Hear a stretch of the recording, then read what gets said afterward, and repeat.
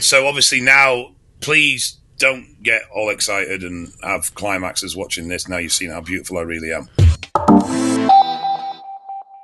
What's going on, guys? Thanks for tuning back into the next episode of Drugs and Stuff. Today, Dave and I are going to tackle your listener questions like we always do. We're going to start out by talking about our new advertiser, Strom Sports. If you're in the UK, if you want to support our programming and get some good supplements, then check out Strom.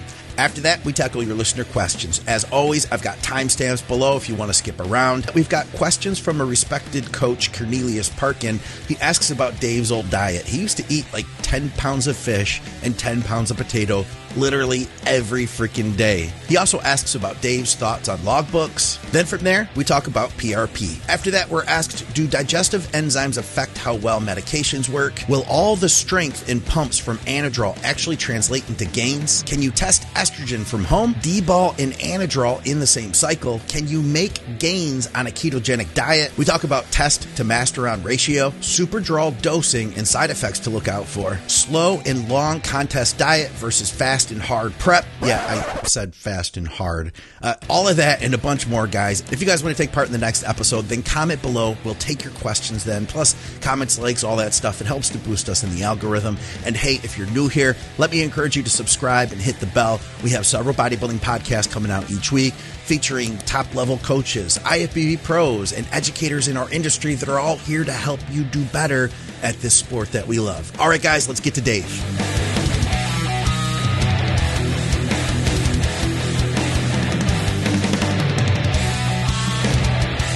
What's up, guys? Welcome back to Drugs and Stuff with Dave Crossland. I'm Scott McNally. Dave. What? Dave HD Crossland. Yeah, it's crazy. I'm Scott McNally. All of our programming is brought to you by TrueNutrition.com. You can use our code THINK for some additional savings. Supplement Source. If you're in Canada, you can get a pre-workout there on blowout deals for like $15. Patreon, of course. And we've got a new sponsor for the program. New advertiser for our UK people, Strom Sports. Look at that shirt, Dave. I'm wearing a Strom shirt today. I got this shirt when I was, to be honest, that Liverpool. is better than your normal fashion sense. It's British. Is that why? Because like you can relate to it. It's just not a hideous shirt like you normally wear. Oh, thanks, Dave. Pleasure. You've known Rich Foster over at Strom for a long time. In fact, he's been on the show a couple times. I thought they'd be a good fit. We won't belabor on here. At some point, you guys will see commercials and stuff. We'll keep them short. I try not to overdo it with the ads and stuff. And I do want to say though that we only work with companies that we absolutely believe in, that we can get behind. And they even have a product that you took part in making, don't they, Dave? So yeah, that was a few years ago. We developed Support Max, which was, to be honest, one of the. I think Rich brought his out slightly before, but it was one of the first proper, effective on-cycle support products. Okay. And when it initially came out, I mean, from what Rick said to me, there was very little in the way of profit margins in it. It was purely just a case of more really to create an ethical product. Yeah. I think now with volume of sales and stuff, the product's become more commercially viable for him. But yeah, I mean, I didn't have I had been toying with the idea of doing a support supplement for a long time, and I'd gone a bit OTT in that I had these set stacks, but they were a bit, I wouldn't say they were kitchen sink because everything in them was effective, but it would have made the product quite expensive. Right. And it was going to be very much like a lot of the support stacks are now. So it was going to be like a modular stack. So you'd have something for CV, something for something for heart, something for cholesterol, something for liver, that sort of thing. Yeah. And then Rick approached me and said, I think he was aware I had this on the back burner, and I hadn't done anything with it. It had been sat there over a year. I'd spoke to someone about making it, but they turned out to be a bit of a prick and it never went anywhere. And I just put it on the back burner because I just didn't have the time to pursue it. And then when me and Rick got talking, I dragged it all out, and he took some stuff from that and added it into the stack. But the one thing he was very adamant on, and at the time, I wouldn't say I disagreed because I didn't, but I was a bit like, and then when he explained it, I was like, you know what, that's actually a really good idea. And the thing is, a supplement stack or a support stack is only good if you get people to take it. Right. And a lot of these stacks are amazing, but they're that fucking expensive, nobody bothers with them. Or the people that are at risk don't bother with them. I remember him saying his goal was, he was like, it couldn't cost more than a bottle of Tren. Yeah, that was basically the buzz phrase we used for it was it had to be priced at the same or less than a bottle of Tren. Yeah. Because the people that needed to take it were the people that weren't going to take a large amount of financial investment in their health. Yeah.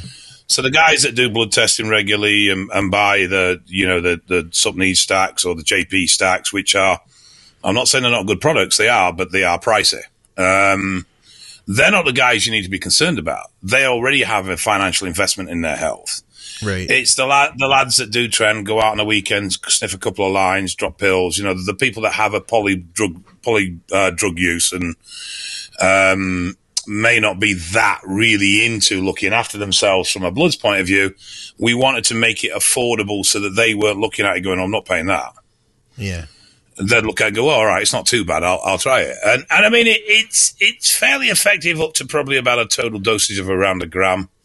I think when you start going over 1 gram, you start to need to look at possibly adding some extra bits in for certain areas. But in general, it's good. No, I mean, we wanted to run a bit more. I think it was citrus, but it was just too cost prohibitive to do it.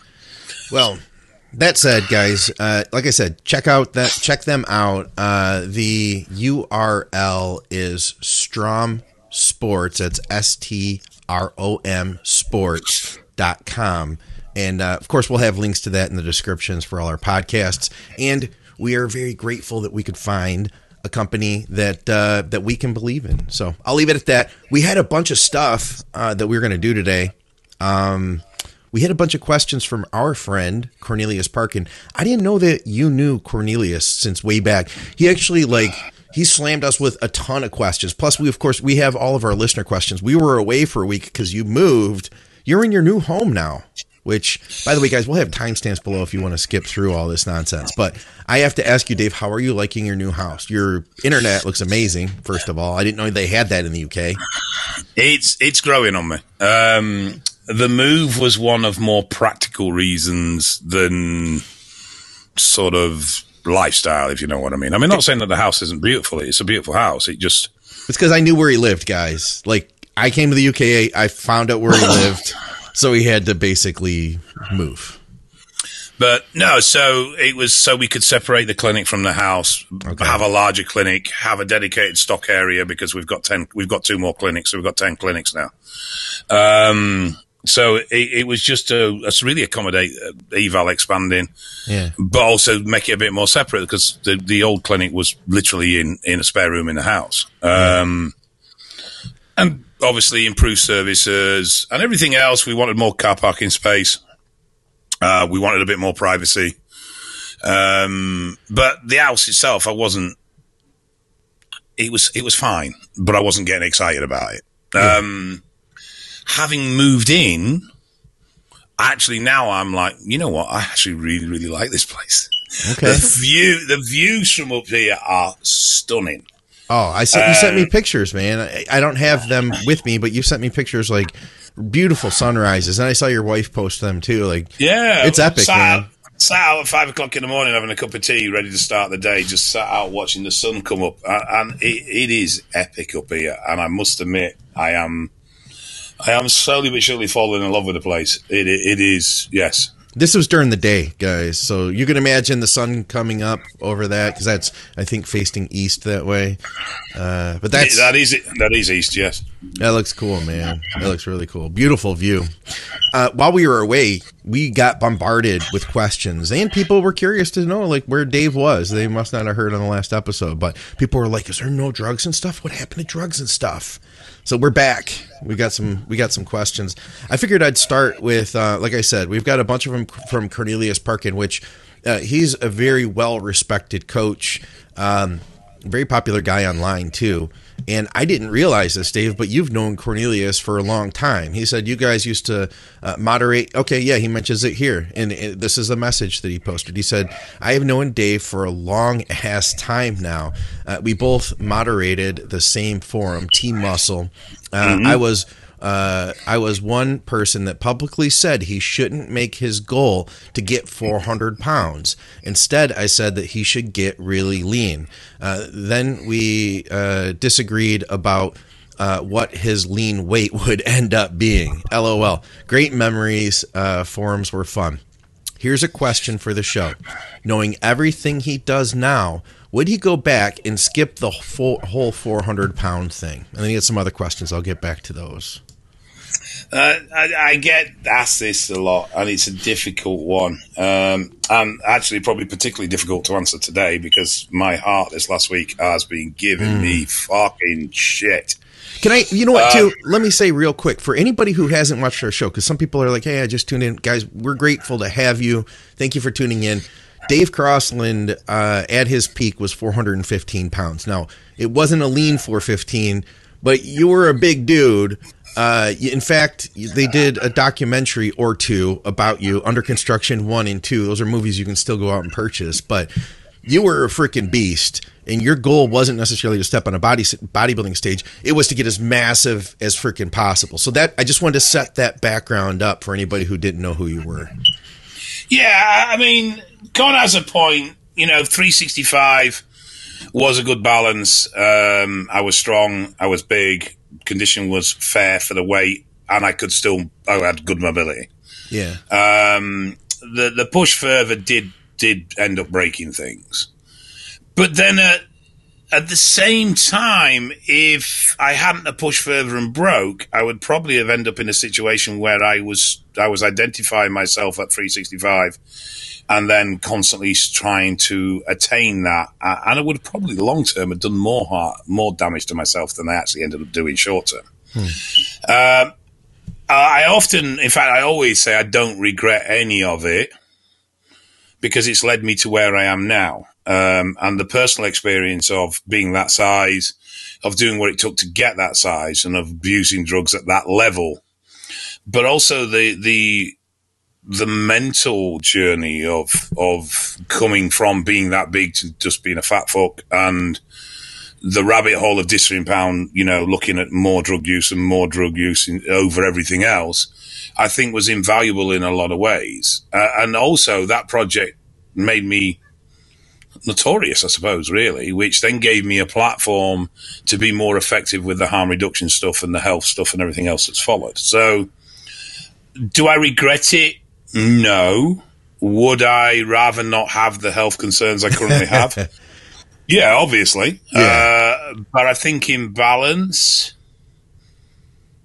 I still think the overall experience was a positive one. Con was never for it, and we discussed it at length. And no, don't get me wrong. I mean, we disagree on matters, but we both respect each other's opinions greatly. I think the problem as well was I never did it to be famous on Instagram. I never did it to be noticed on Facebook. Though I exploited those social platforms, I did it because I wanted to do it for me, because I wanted to see how fucking big I could really get. Yeah. And so out of all of that, there is... It was a personal goal that if I hadn't have attempted, I think I would have spent the rest of my days going, what if? I could see that. He's got a bunch more questions here. I'm going to jump down to this one where he says another question. Dave used to eat legitimately something like 10 pounds of whitefish and 10 pounds of potatoes. Don't quote me on that exact number. But now with his clients, does he still use this extremist approach, which makes even Dave Pulcinella's 5 Foods That Works sound like a varied diet? I've never used that approach with clients. That approach was personal to me, and that was twofold. One, there becomes a point when you're consuming so many calories that irrespective of your protein sources, you're going to end up with quite high levels of fat intake. Yeah. So obviously fish was a very lean option. The other situation was just ease of preparation. Yeah. When you're making that amount of meals a day, making them varied, it becomes very time consuming and becomes quite a lot of work. And to be honest, it's just a lot easier to boil up a shit ton of potatoes and a shit ton of fish and then just throw them together. Yeah, it is. Strangely, fish, broccoli, and potatoes mashed is still a meal that I would willingly eat every day, all day. It doesn't bother me. I found it particularly nice. A bit of salt and pepper, and I was happy to eat that every day, any day. More so than I would with, like lean meat or lean chicken on a regular basis. So no kidding. It was more just something that I found easy to digest, comfortable to prep, and easy to eat in high volumes, and had no adverse reactions from it. So yeah, I legitimately ran that diet for probably 2 years without a break. And you were eating literally like every hour, basically, that you were awake. Every 90 minutes, yeah. Every 90 minutes. Fuck. Every hour and a half, you're jamming down. What was it, like 10 ounces of fish and 2 cups of rice or something? So when I moved off the fish and did a bit of a varied diet, which was chicken and beef. And so that was 6 kilos of beef and chicken a day. So 3 kilos of chicken, 3 kilos of beef a day, and a kilo dry weight of rice a day.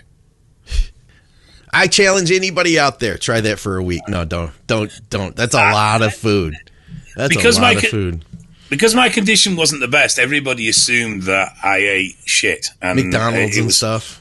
It was far from the truth. My diet was super, super tight. I just ate fucking lots. That's funny, man. All right. Let me see what else. He might have had some other stuff on here. He said, because he had a couple other ones. What about this one? Then we'll move on to our listener questions. He says, another question about his training. Dave has always had, some pretty unique thoughts on training. Very low volume, lots of screaming, but he was always focused on the mind-muscle connection. What does he think about this constant beat the logbook approach? We've touched on this before. I'm not a fan of logbooks. They are a legitimate recording tool. I get that. Yeah. I think the problem is, unless you are super disciplined. Now, the logbook was very much popularized by JP.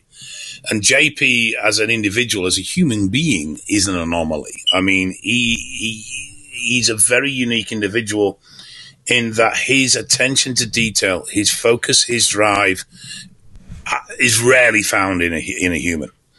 And he is someone that would strive to beat the logbook on a weekly basis, but never let it compromise form. Yeah, exactly. Where most people, when they strive to beat the logbook, what starts to happen is form compromises. And the basic literal truth is you cannot progress with strength every week. Because if you did, powerlifting records would be getting broken every week. Yeah. So it's just not physically possible. So there's going to be weeks where you're not as strong. There's going to be weeks where reps drop.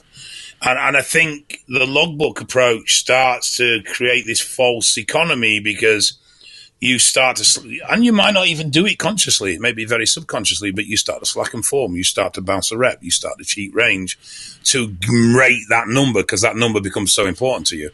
And I teach a lot when I teach training. I did a training workshop in Ireland actually on Sunday with Alison O'Leary, who's an IFBB pro. Nice. And it's like, look, training's goal is not to do X weight or X reps or X set.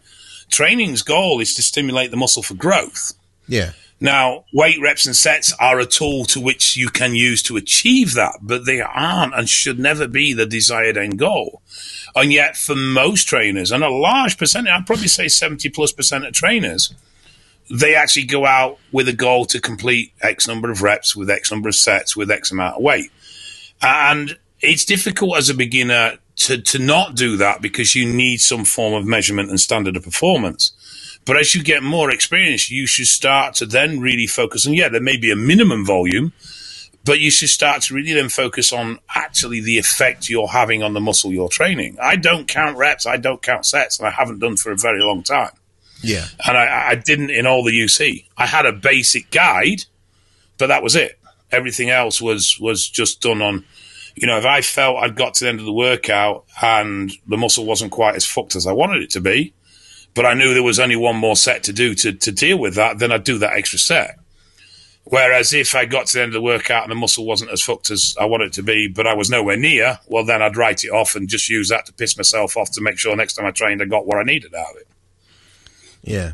Yeah, we just had Mike Van Wyck. We just recorded with him. He's very popular on social media now, IFBB Pro from Canada, and a really smart guy, real passionate about training, and he's really good at articulating his ideas. He agrees with you about the progressive overload, you know, that it, in theory, it's a great practice for people that enjoy, you know, recording their training. He was like, I don't like doing that. He was like, there's other areas in my life where like I have to make a list for my day and each thing I'm going to do. But when I'm in the gym, I don't want to do that. He's like, so for that reason alone, it doesn't necessarily work for him. But yeah, I think a lot of people, they end up sacrificing form, you know. It's for the people who love it, though, I say more power to you. You know what I mean? It's like, if that's what you enjoy and that's what excites you about training, I'm all for it. But if you don't, I wouldn't say that you have to. So that, you know, that's the way I feel, kind of.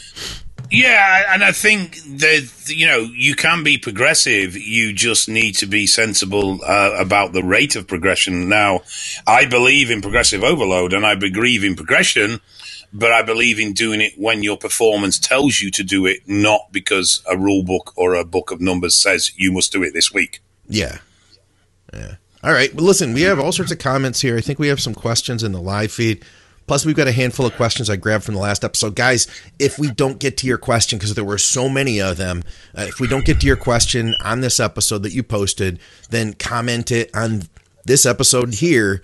We will get to you next time. We'll get through all of them next time. All sorts of fun stuff, though. Somebody said, who the hell is that pixelated guy? Or who the hell is that guy? Where is our usual pixelated grumpy Englishman? And Ian says, that's David Stanley. I love how everybody knows your middle name. I wonder why, Scott. All right. What about this one out of the live stream from Dan? He says, why is PRP so hard to get in the UK? Had a recent minor bicep tear and have just been using GH and BPC to help it out. PRP is not hard to get. It's available in most fucking aesthetic clinics up and down the fucking country. No the kidding. issue is they don't do PRP for injuries. So what you'd have to do is, if you're looking for PRP for injury rehab, is speak to one of the aesthetic clinics, basically one of the lips and nose jobs. Usually they'll do Botox and stuff like that as well. Find one that's doing PRP and then ask them if they're willing to do PRP for an injury. Okay. Generally, I don't see them having an issue with it because it's exactly the same procedure. They pull your blood, you know, they centrifuge it out and then they shove it back in. So they have the facilities to do it. But PRP is used for scalp rejuvenation, lip fillers, all sorts of shit. And there is several aesthetic clinics that perform PRP. So it is available. It's just not marketed in the bodybuilding realm. Okay. Joseph says, okay, here's an odd one. Does taking digestive enzymes affect the release of capsules, tablets, or other orals? Would they affect a time release, slow release oral? What sort of slow release oral? Because I'm not aware of any anabolic slow release orals. Yeah, I mean, maybe he's not talking about that. Maybe he's talking about, you know. Like, if you're just talking about slow release tablets, then no, they shouldn't do. Yeah. There may be a slight change in digestion rate, but I can't see it being anything that would particularly disrupt the medication or the supplement you were taking. Brandon says Under Construction should totally be on Netflix. I totally agree with that. We spoke to Netflix about doing it. They were sort of interested but weren't, and then they said they would do it, but we effectively had to pay them, and it was like, fuck off. Yeah. Oh, I mentioned before the show, we were saying, because Ziga had said hello from Slovenia, and I said that all those countries are really good at making AKs, and the U.S. can't. We had a comment that the U.S. makes one hell of an AR. Yes, we do. We make some good AR-15s over here, Dave. But all right, let me see what we got off of YouTube. Kevin says, fantastic show. New sub, so he's new with us. Thank you for joining us. And by the way, anybody else who's new to the programming, we have several bodybuilding several bodybuilding podcasts that come out each week. So, you know, subscribe, all that stuff. He says, I just started taking Anadrol 2 weeks ago, and I'm on test sip 250 milligrams a week. Also, I have noticed incredible strength increases already, but will this translate into actual new muscle growth besides the insane pumps from the Anadrol? If you use that strength to create increased damage to the muscle and you feed that muscle so it can recover, then yes, it will. Yeah. I would agree with that 100%. That was an easy one. All right. Big Bear in the Gym. It says, another great show as always. Love the humor between yourselves. My question is there a way to test your estrogen at home? There's postal test kits, finger prick kits, but if you're on about a home test kit where you would take a sample and test it there and then, no, there isn't. What about eval? Yeah, but we're not at his house, are we, you spaz? You get the number. Do you want me to bring that commercial up again I made for you? Do you want me to punch you in the face again? Is that where we're going with this? So many people told me that they loved the commercial. There was somebody who was like, I could have never done that. That was so amazing. You did such a great job. Just throwing it out there. Look, please, people, do not encourage him. He's a big enough arsehole as it is. He does not need you lot blowing smoke up his arse. All right, here we go. Another one. He says, what do you guys think of running Anadrol? A lot of Anadrol questions. 50 milligrams on training days and D-ball, 25 milligrams on off days together. This is with 300 milligrams of Tren E and test at 600. What does he even mean by this, Dave? So basically he takes Anadrol on training days, and on non-training days, rest days, he takes D-ball. On off days together. What is it? I think he just means the separate days, but the compounds together over a weekly span. Okay. So he takes. So he's one of two things. He's either doing A-bombs to make you happy, on training days and D-ball on rest days, or he's doing A-bomb and D-ball on training days and just D-ball on rest days. Huh. Okay. If he was doing the A-bombs and D-ball together on training days, that you're getting up there on total milligrams for oral, so you're going to start creating some fairly high levels of stress there. Yeah. I wouldn't say it's not doable, because it is, because I've done 200. But I would suggest that it is something that you do not want to do for an extended period of time.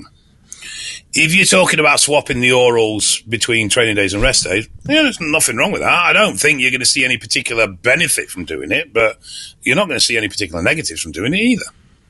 Only thing you might see is some little weird estrogenic activity because you've got D-ball in and then out and then in and then out. But other than that, I don't see a particular negative from doing A-bombs on training and D-ball on rest. But if you're talking 100 mg of oral on a training day, it's not excessive, but you are starting to get up to the higher level of dosing. So I would be conscious that I don't run that for too long an extended period of time.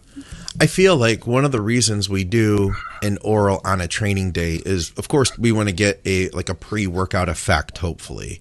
But the other reason is to kind of also be able to give yourself a break on non-training day. But in this case, he's not really getting a break. He's just going straight to another oral. I mean, there is that, but at the end of the day, if his total dosing of oral is 50 milligrams a day, it's within a sort of generally well-tolerated range for dosing. And you are going to get that secondary action that you'll get with orals, i.e. non-AR action, but non-genomic and genomic in the muscle tissue, cell receptor engagement. I think there was a guy named Gavin Kane on the message boards. Do you remember that name? Not at all. I think he wrote like a bunch of articles and they were real slick. Like he was a guy who did like an article, but it was actually a message board post, and they were real slick.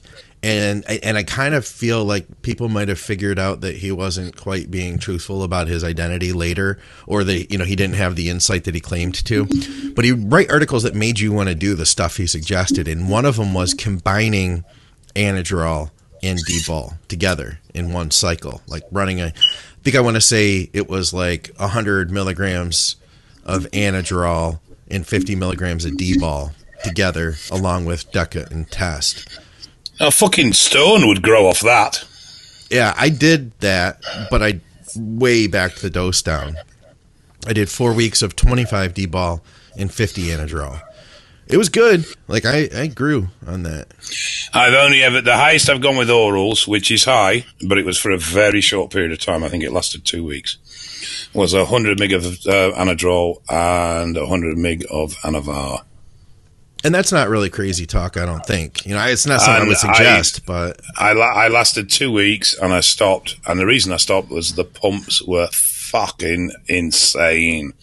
Yeah. I got bigger pumps off that than I did dosing GH and Slim pre-workout. And to the point where I couldn't fucking move. It was just like, this is pointless. So I stopped it. I like this comment from Doug. He says, hello, fellas. Dave's comebacks are so much funnier with Dave now in high definition. How about this one? Oh, so that's what Dave looks like. I know I'm incredibly handsome, and it's difficult to realize actually how beautiful a human being I am. Shut up laughing, you fucker. So obviously now, please don't get all excited and have climaxes watching this. Now you've seen how beautiful I really am. But whoa. This is a PG program. This is a family program, guys. Fuck off. This is a family program. Hi, fellas. Love the podcast. What over-the-counter product would you recommend to reduce water retention in abdomen from too high of estrogen? I would recommend lowering your estrogen. Yeah. Over the counter, really using a water product because you've got high estrogen driving water retention is a bit like filling a bucket with a hole in it. What? Well, you're going to constantly have to fill the fucking thing because the water's going to constantly run out the bottom. So by not tackling the high estrogen, you're going to constantly be fighting the water retention issue. Whereas if you actually tackled the high estrogen, then you wouldn't have any need for this ongoing unnecessary use of a diuretic form of supplementation. If you're talking about natural estrogen suppression products, then I'd be looking at DIM. DIM. That'd be something to consider for sure. That'd be where I'd start. And I wonder but I'd also want to know why your estrogen is high. That's what I was going to say. Yeah. I remember, like when you go to the gym and you meet guys that maybe are gearing up, gym rats, that they don't have a lot of science behind it. They don't even have a good source. They just buy their gear off of some dude out of the locker room. And this guy tells him what to do, kind of cycles. Those guys don't always have the best education. And I met a guy at my gym one time that I don't want to mention his name. He ended up he told me. So did you give him his drugs and his cycle then? Yeah, that was me. I met him in the locker room while I was selling him his drug. No, I do not do that stuff. Anyway, he told me that in the summertime, his cycles were Sustanon. He just did like a couple cc's of Sustanon. He said in the summertime, I'll add a little trend to that. And then I use a diuretic each day to help keep my water weight down, help keep me tighter and drier. I was like, there's other ways to go about that. And I said, it really wouldn't be a good idea. He's like, that's what I've always done. He's probably in his 30s, something like that. Anyway, I talked to him about that, and I helped him to understand some stuff. Fast forward a couple months, and he was getting ready to do testing to go into the police department. And he had to do a physical. And when he did a physical, they found out that his kidneys had been greatly damaged. Because of the diuretic use. Yeah, unfortunately. Like to the point where it was a life changer for him. He ended up, I'm sure you can relate, Dave, he had to come off everything. He had to stop eating all protein. They were really afraid that he was going to need a transplant at one point. And then he could so he couldn't even really sustain muscle because he couldn't eat protein anymore. It was like under 50 grams a day. It was or less. They can be a bit over the top sometimes with the protein recommendations, but yeah, it's a standard sort of recourse. I would like to point out that Scott does not hang around in locker rooms because ever since the court case, he's not allowed to. They don't let me. They tell me I can't go in locker rooms, or I have to stay within 100 yards away from elementary schools. But I wasn't going to go there. That's a bit too much. That one. Come on, this is family show now. All right, here we go. Where can we send Dave some cake? I put a request out for cake because I was stressed over moving. Okay, huh? Which I may add that none of you fuckers actually responded and brought me any cake. So you're all twats and you can all fuck off. Katrina really made you spoiled, is what this comes down to. You asked for cake, you asked for cake, she brought you all sorts of cakes, and now you think, it's like my dog. I give her a treat one day, and now she thinks she's going to always get a treat. Now Dave always thinks he's going to get cake. It's not how it works. Oh, fucking hell, Katrina didn't just bring cake. Katrina brought fucking cupboards full of cake. Jesus Christ. If I'd have eaten all that, I would be dead, or diabetic, or both. All right, Zed, who was also in the live stream. He's the guy from Sylvania. He says, hi, Scott, question for the show. Keto diet, fully fat adapted, in a surplus with gear. Can an individual see gains on it? No, that was in the live stream. They both started with this. Yeah, so I got confused. It's all right. That's not easy, is it? You know, you simple minds and all that. Twice. You changed, mate. You forgot it. I'm not. There's a few people I know that have done keto mass gain sort of diets, and they have said that they have progressed. I'm skeptical. I think you'd have to be particularly careful. I don't think you're going to be able to perform on a sort of HIIT format for your training. I think you're going to end up having to be quite volume based. Yeah, okay. Just because of the carb need for that high level of performance, which would be required for HIIT. But I'm told it can be done. But at the end of the day, I do not recall any bodybuilder that's ever been big that's gone, I got here on keto. Yeah. I think the key is he did say in a surplus. So in a surplus and you're on gear, I suppose you could grow some muscle. Would it be the most effective way possible? Probably not. Would it be the least effective way possible? Possibly. You know? Well, the point is, if you know what this community is like, if I put a post up tomorrow saying I've just discovered Snarkenbark, and this thing will make you fucking massive, here's a study to prove it, and there was a study saying that people using Snarkenbark gain 10 pounds of muscle in 10 weeks, every fucker would be on Snarkenbark within a week. By the way, Snarkenbark is a made-up thing. Don't go looking for Snarkenbark. I was going to ask. ask. Everybody's Googling. How do you spell Snarkenbark? And if, keto mass gaining was in any way particularly effective, fuck me, we would know about it because the big fuckers doing it left, right, and centre. Yeah. We do what works, right? Yeah. All right, this is a lot of words here. No, fuck. Jesus, ban him. Sorry for the additional comments, questions, but since this is your more recent podcast, I wanted to ask if you've used intra workouts without problems. I seem to have an issue most people don't have with a specific intra workout, Intra HD. I had to throw it out. You could have given it to a friend. That may potentially have MSG flavoring. It tastes funny to me. Then it seems to hit me harder in the gym as I feel depleted. And then at the same time, the flavoring ingredient, whatever it really is, makes me automatically want to puke within minutes.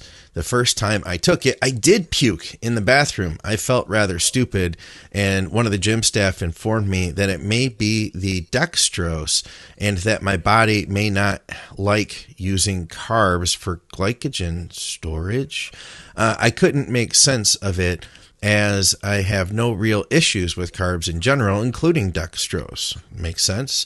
And I already know I need to be consuming more protein for my body weight anyway. I am sensitive to MSG. I think that's what it is. Does this make sense to you guys? I don't. Yeah.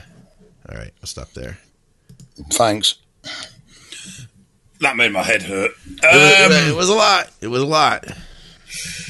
So, first of all, let's just deal with, you don't need intra. You can use it, but you don't really need it. Now, I know Clever Scott, as opposed to not Clever Scott. Okay, well, averagely Clever Scott. Thank you. As rather to super brain Scott. Does say that intra support is particularly effective at helping with growth. I disagree. In reality, I don't think there's a major carryover there. I think if your nutrition throughout the day is on point, then an intra is not in any way necessary. I've never gotten with intras. They've always made me want to retch. It's got nothing to do with MSG flavorings because there's no way I'm fucking intolerant to them bastard things. I have them in loads of stuff.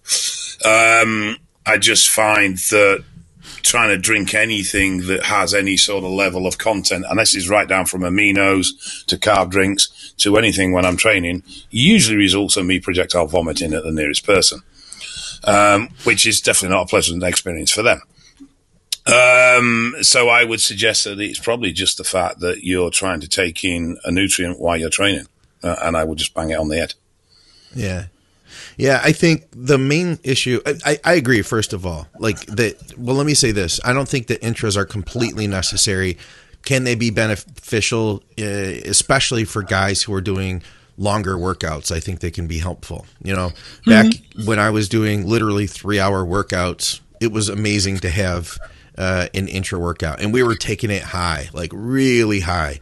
Back then, like when highly branched cyclic dextrin first came out, John Meadows was really the guy who kind of started telling us about it. We were experimenting, as John was, with like 200 plus grams of carbs intra workout. Now, if you use that and you don't mix it really thin, it'll upset your stomach. It has to be, that's the main issue. So highly branched cyclic dextrin is so fast to get in your system, but the key is it has to be mixed thin. So if you just use your average shaker cup and you put 50 grams of carbs in this, there's a chance that you could get an upset stomach. Now, if you were to double that amount of water, then you'll have a better time. Key is being able to handle that. So when we were doing like 200 carbs, you literally had to have like 3/4 of a gallon of fluid in order to keep it dilute enough. So that would be one thought. But man, yeah, if you're throwing up, like if I threw up once off of a pre-workout, I would do the same thing he did. I would toss, or an intra, I would toss it. I would never taste that again. You know? So it's actually a little bit of a dirty trick played on sometimes in UK prisons is they'll sugar your kettle. Now, there's two reasons for this. First thing is... They'll sugar? You'll put loads of sugar in your kettle. Now, there's two reasons behind this. One reason is you boil the water and then throw it at some fucker, and with the sugar, it sticks to the skin and does more damage.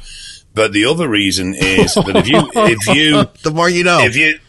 If you drink a cup, if you make a cup of tea with that water, or you make a porridge with that water, granted, it's going to taste incredibly sweet, but it's also going to give you the shits. Oh, yeah. High dextrose will do that.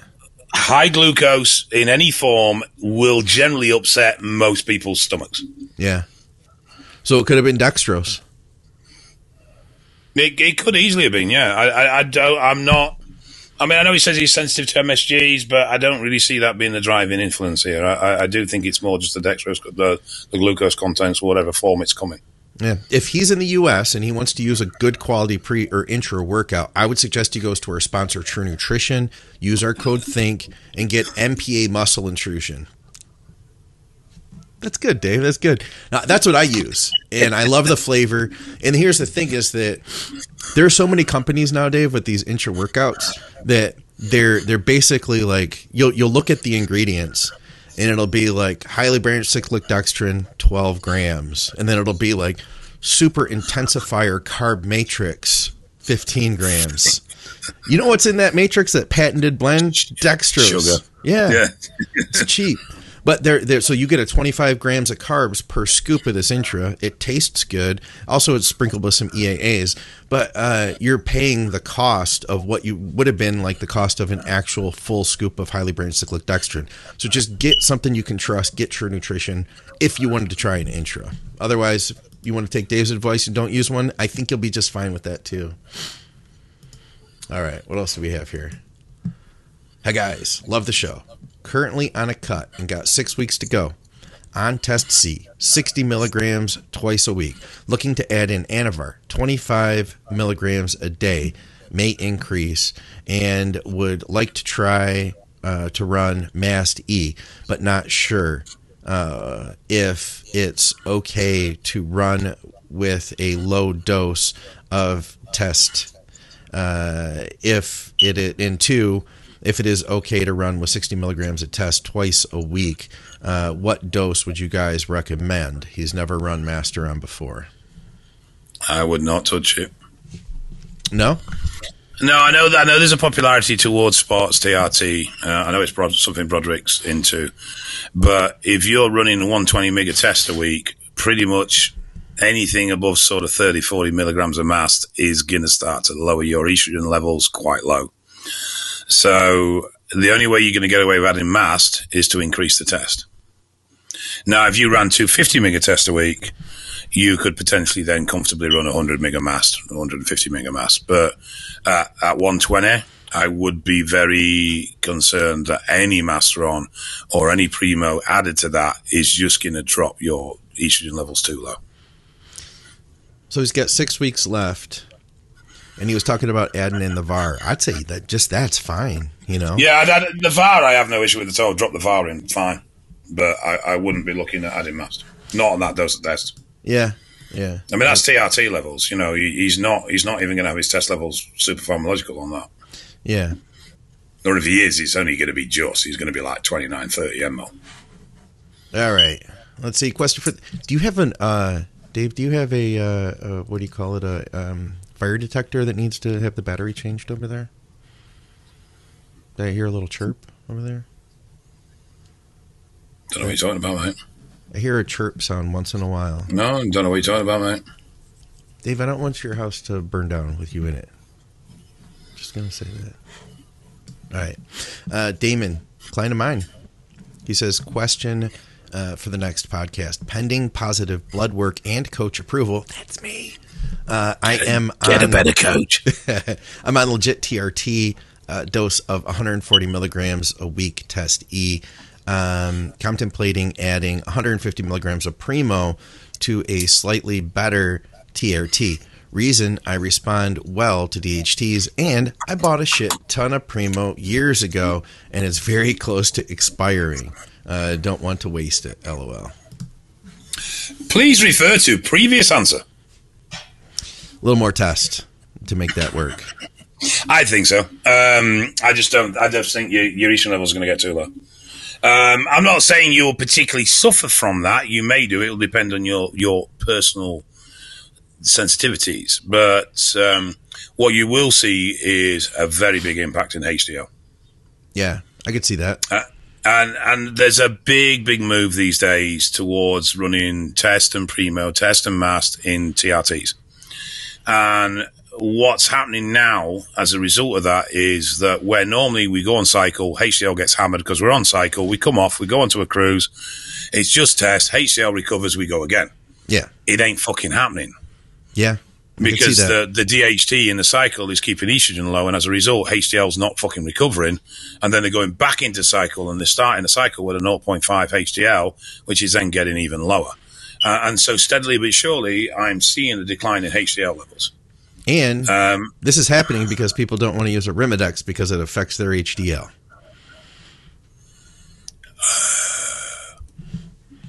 Yep. You said that, Scott. You bad man. You bad man. How dare you question the anti-estrogen crowd? You bad man.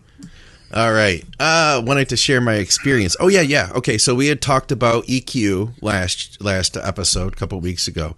He says, while testing with my doctor on TRT, 170 milligrams, my E2 came back at 48. A few months later, when I decided to do a cycle of 500 tests, 500 EQ, My E2 came back at 47, around 6 to 7 weeks into the cycle. However, it wasn't the same case with one of my friends. He did end up having high E2, 115 plus, and required an AI. Not sure how it works exactly, but personally, it did act as an anti-estrogen. Appreciate your feedback. I am not in any way questioning the gentleman's genuinity in this at all, but with my mind working how it works, I just would like to know, did he test his test levels when he was on the 500? And did he then know that his test was genuinely elevated so that we know that that is definitely an E2 suppression? I suspect it is, but it's nice to have the confirmation with the numbers. There was someone messaged me as well, and I don't remember the name, so it may even have been this gentleman. If it was, he did confirm that his test levels were substantially elevated when he was on cycle. And they said the same, that they had a noticeable E2 drop by adding in EQ. So it would appear that I am wrong, and have been for some time. Yeah, we had a few people that commented similar comments. I imagine that is that he did check his testosterone levels too. I would assume so as well, but it's more, if I'm going to collect this as credible data, I need to cover all bases with it to make sure that the data is correct. And I'm very open to being fucking wrong. Bloody hell, I'm wrong pretty much most days with my wife's eyes, so it ain't something I'm not used to. But like I said, this is the first time I've had a proper look at it, and people are coming back. So there is definitely, it would appear so far that there is definitely potential for EQ to be anti-estrogenic, but it would also appear that it's not consistent in all people. But then again, we go back to the same problem. Was the other person using genuine EQ, or was there something different in the drugs he was taking and not what they were supposed to be and all that crap? So that's why I'm wanting to check test levels with these people as well. So we know that test was genuinely elevated. Then we know that the EQ. That makes sense. Absolutely. It would appear that the EQ is doing something positive. And I don't really see EQ being replaced with Masteron because it's a more expensive drug. So I can't see there being any questionability around the EQ being genuine. I've heard it before, and I have like a female client who will use EQ. She keeps the dose real low, but we found that she needs to also run it with a small amount of test in order to keep from getting low estrogen. Just why you've mentioned a female using test, I have noticed a growing number of girls over here running TRT. Low dose, sort of 5 milligrams a week of test, because their own natural test levels are quite low because of repetitive dieting, keeping in lean condition, and all the rest of it. Yeah. The progress these girls seem to be making is across the board seems to be good. Yeah. And obviously there's loads of factors to this, and I am not for 1 second saying that this is the only driving influencer. But I am now curious as to female use of just a low dose of test, but for an extended period of time, is actually a very effective way to dose females for growth. Yeah, so this girl is in she's smaller than women's physique, we'll say. Mm-hmm. And that's what she's done. Dosing is very, very low. And this is what she's found she responds to over the years the best. She's one of the girls that have had issue with things like Primo, things like Anavar, that she gets a lot of weird bloating from Anavar. Anavar that I'm certain is real. Anavar that I've used myself, Anavar that I've seen other clients use, that I highly trust. Across the board, various brands, she has that bloating effect. And we've talked about that before. In fact, we got a bunch of insight from Victoria on the reasons that can happen.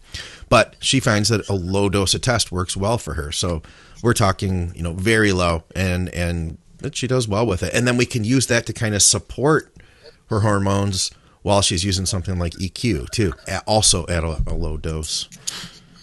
Yeah, I'd be curious if there are any females running just like 5 mg, 3, 4, 5 mg test a week, and they've noticed a definite increase in progression.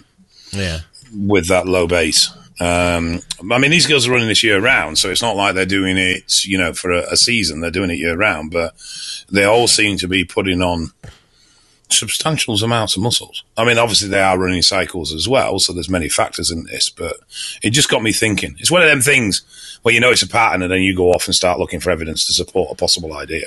Yeah. Well, I mean, let's say that they can do this without going above their natural range, or let's say they just keep it at the high end. I mean, of course that makes sense, doesn't it? That would then support better muscle growth, right? Well, I mean, if you think about it, so a female's upper limit is 1.4. If they're running 5 mg and they're sitting at say 2.5, then that's equivalent of a male sitting at say 55, 60 year round. Yeah, you just like all those different numbers you said don't make any sense to me, but I do know exactly what you mean, though. So basically, double upper range. So from a US point of view, you're talking about 24 NGDL. Okay. Now, what seems to be different within the females is if a male ran their test at 24 NGL year round, we're going to see blood thickening, we're going to see fucked HDL, we're going to see other impacts that are negative from that developed dose. You don't see that in a female. And I think it's just because even though the dose is double their range, it's still the total dose is actually very, very low. Yeah, I could see that. I think the thing that they are missing in that equation would be having progesterone in the mix. You know, they're going to have their test, they're going to have their estrogen, but now they're missing progesterone. And I think they need the three of those things to kind of, that would be, and that's what you would get. Like, I mean, when we talk about testosterone for females, like, let's be clear, guys, like outside of bodybuilding, it is used as part of hormone replacement therapy for women at, much smaller doses. So yeah, it is. It's not like women don't have test. We got one more here, and I think there's one in the live feed from Alfonso. He says, great content as usual. Can you guys talk about Superdrol dosage cycles and what to look for when on cycle? Thanks, man. All of it. Awesomeness. Ravi Sun is his name. I think 20 milligrams, is that a higher dose? No, I would have said 20 to 30. I would have said a high dose is 60. So you could start with 10 probably even just to see what you think of it. Yeah. Less experienced user. Solo, I would have said 20. Okay, yeah. If it's combination, you could probably start lower, but solo, I'd definitely say about 20. Usual, 6 to 8 weeks. What do you expect from it? You should see some mild lean increases. You'll definitely see an increase in fullness. Superdrol seems to be quite effective at keeping you nice and full. Yeah, strong too. A lot of side effects for some people, though. Like appetite suppressant. When you start looking at the chemical elements of it, it doesn't appear to be any harsher than any other oral, but people do report it really giving them fucked up readings. So, okay, actually, we had a couple more. We'll make these quick. Doug Myers, he says, is there an upper limit to the amount of time one should be in a caloric deficit when prepping for a contest, etc.? Extended cut 20 plus weeks with more gradual approach versus more traditional 12 to 20 weeks.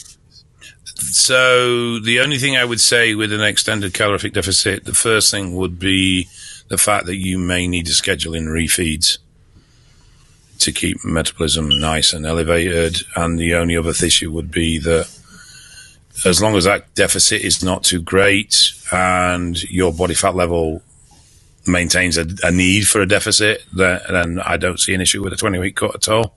But you just might need to add in refeeds to keep things moving along.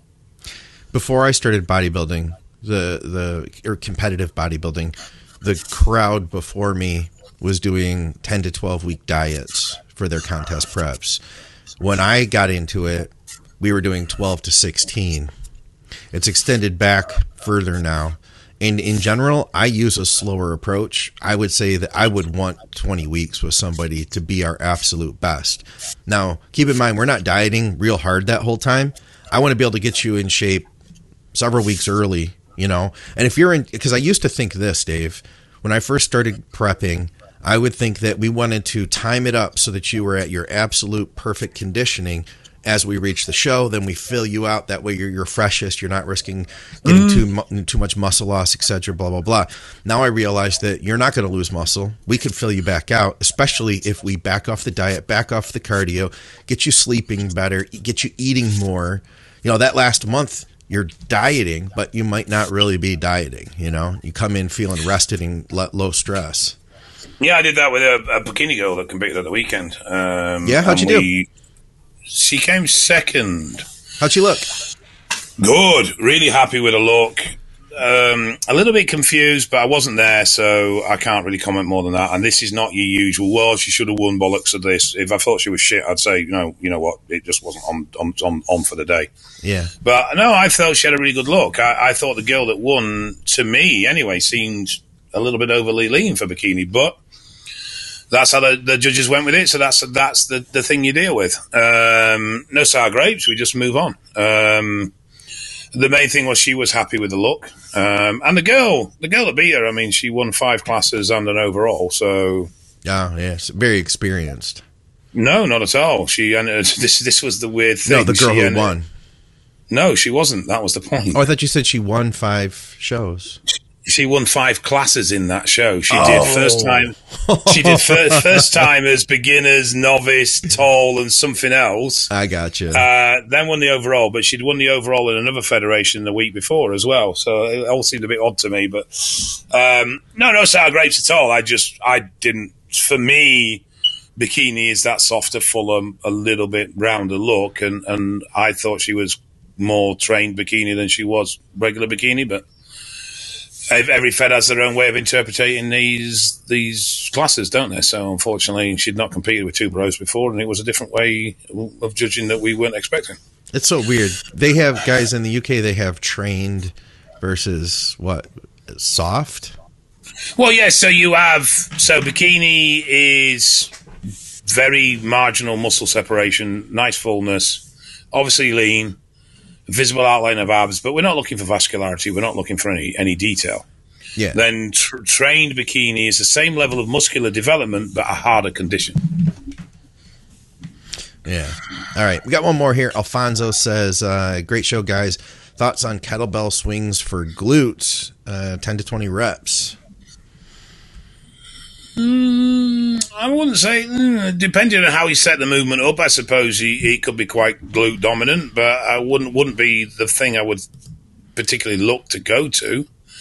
I would say hip drive and core strength and stuff would definitely be something coming from kettlebell swings.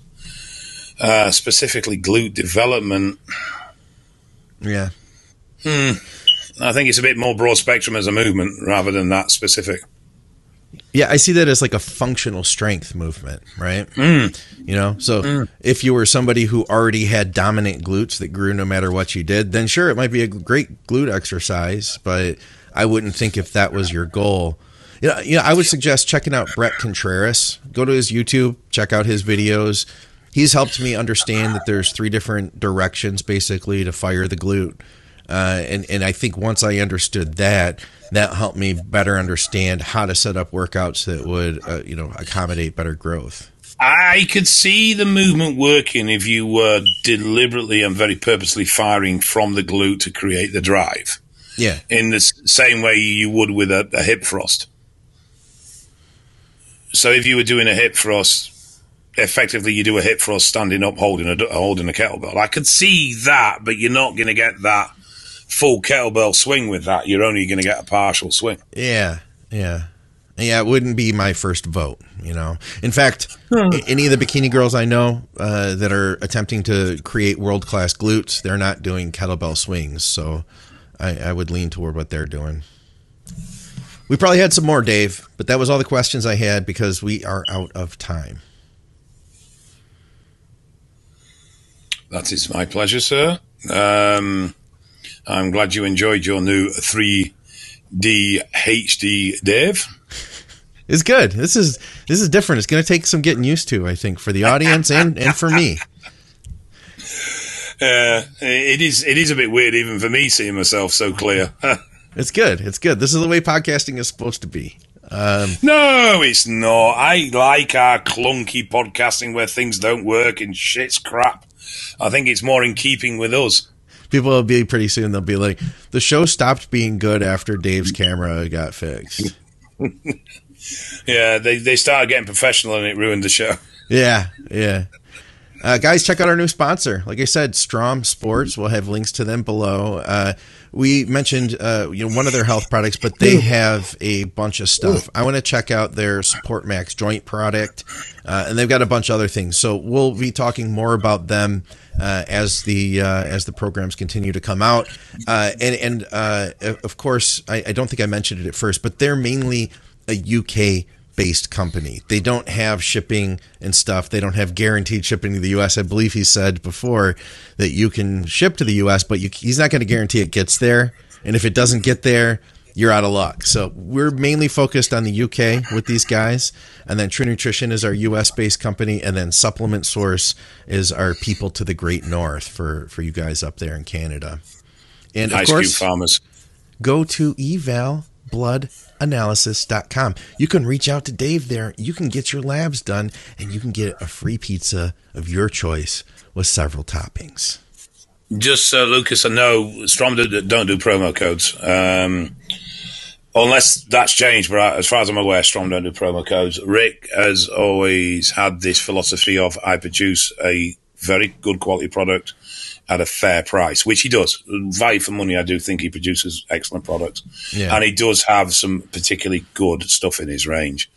Thrombo Max is quite good. Support Max Neuro is very, very good. I've heard about that one. Yeah, I've heard a couple of people talk about it. Yeah, Support Max Neuro for cortisol management is particularly good. Nice. And he's one of the few companies that produces P5P in a decent fucking strength as well. Oh, no kidding. Yeah, so he does that at 150 meg tabs, which everyone else does it at 50. So it's useful. Really? Okay. Is that harder to get over there? It's easy to get, but you just can't get it in stronger than 50 milligram tabs. So you end up taking a bucket full of tablets every time you want to use it. Where at 150 a tablet, you bang 3 down, and you're pretty much where you need to be. So it just makes it a lot more usable. He has some. I said there's. Rick's develop products based around a need rather than develop products because someone else is doing it. Right. Or for the sake of doing it. You know what I mean? And credit where it's deserved. He is fastidious about getting the proper quality ingredients for his products. Yeah. Absolutely. So anyways, like I said, guys, we appreciate having them on board. They're definitely a good fit. We appreciate having you guys hang out with us on the live stream. Everybody on YouTube and anybody else who's listening, whatever, go over to YouTube, leave us some comments. You guys will, you'll help us to boost the show and the algorithm. Plus, if you have questions, those questions will be taken on the next show. We didn't have Christmas Cabbage on this episode. We'll have to, he's probably in a box somewhere. I didn't even ask. No, he's not. He's out and about, but he is out and about. He's finding his way around the new house and settling into his bedroom as well, because I've told him he has to get his bedroom sorted. All right. Reach out to Dave over on social media. I'll leave a link to his Instagram, because you don't really use the crosslands.org.uk a ton now, right? So my website is shit. If you want to join and spend a $5 to look through a shit, there is plenty of articles on there, but I've not updated it in 5 fucking years, and I'm not going to do. Okay. So join by all means. Spend a $5, have a read, cancel your membership, fuck off. That's fine. I have no issue with that whatsoever. If you want to join, spend a $5 and use that as a way of drilling me for advice, fine. Happy to do that as well. As long as your membership's valid, I'll answer your questions. But don't go there thinking you're going to see some all singing, all dancing, amazing website, because it is not. It is crap. Well, how do people reach out to you for coaching? Instagram, Facebook, or they can contact me through the contact form on the website as well. All right, cool. So go to crosslands.org.uk in that case, guys, or hit them up on social media. I'll have links below. You can hit me up for coaching, McNallyDiets@gmail.com. Drop me a message. I'd be happy to share with you information about my programming and my rates. Dave Crossland for another episode of Drugs and Stuff. We'll see you soon. Thanks, Dave. Bye.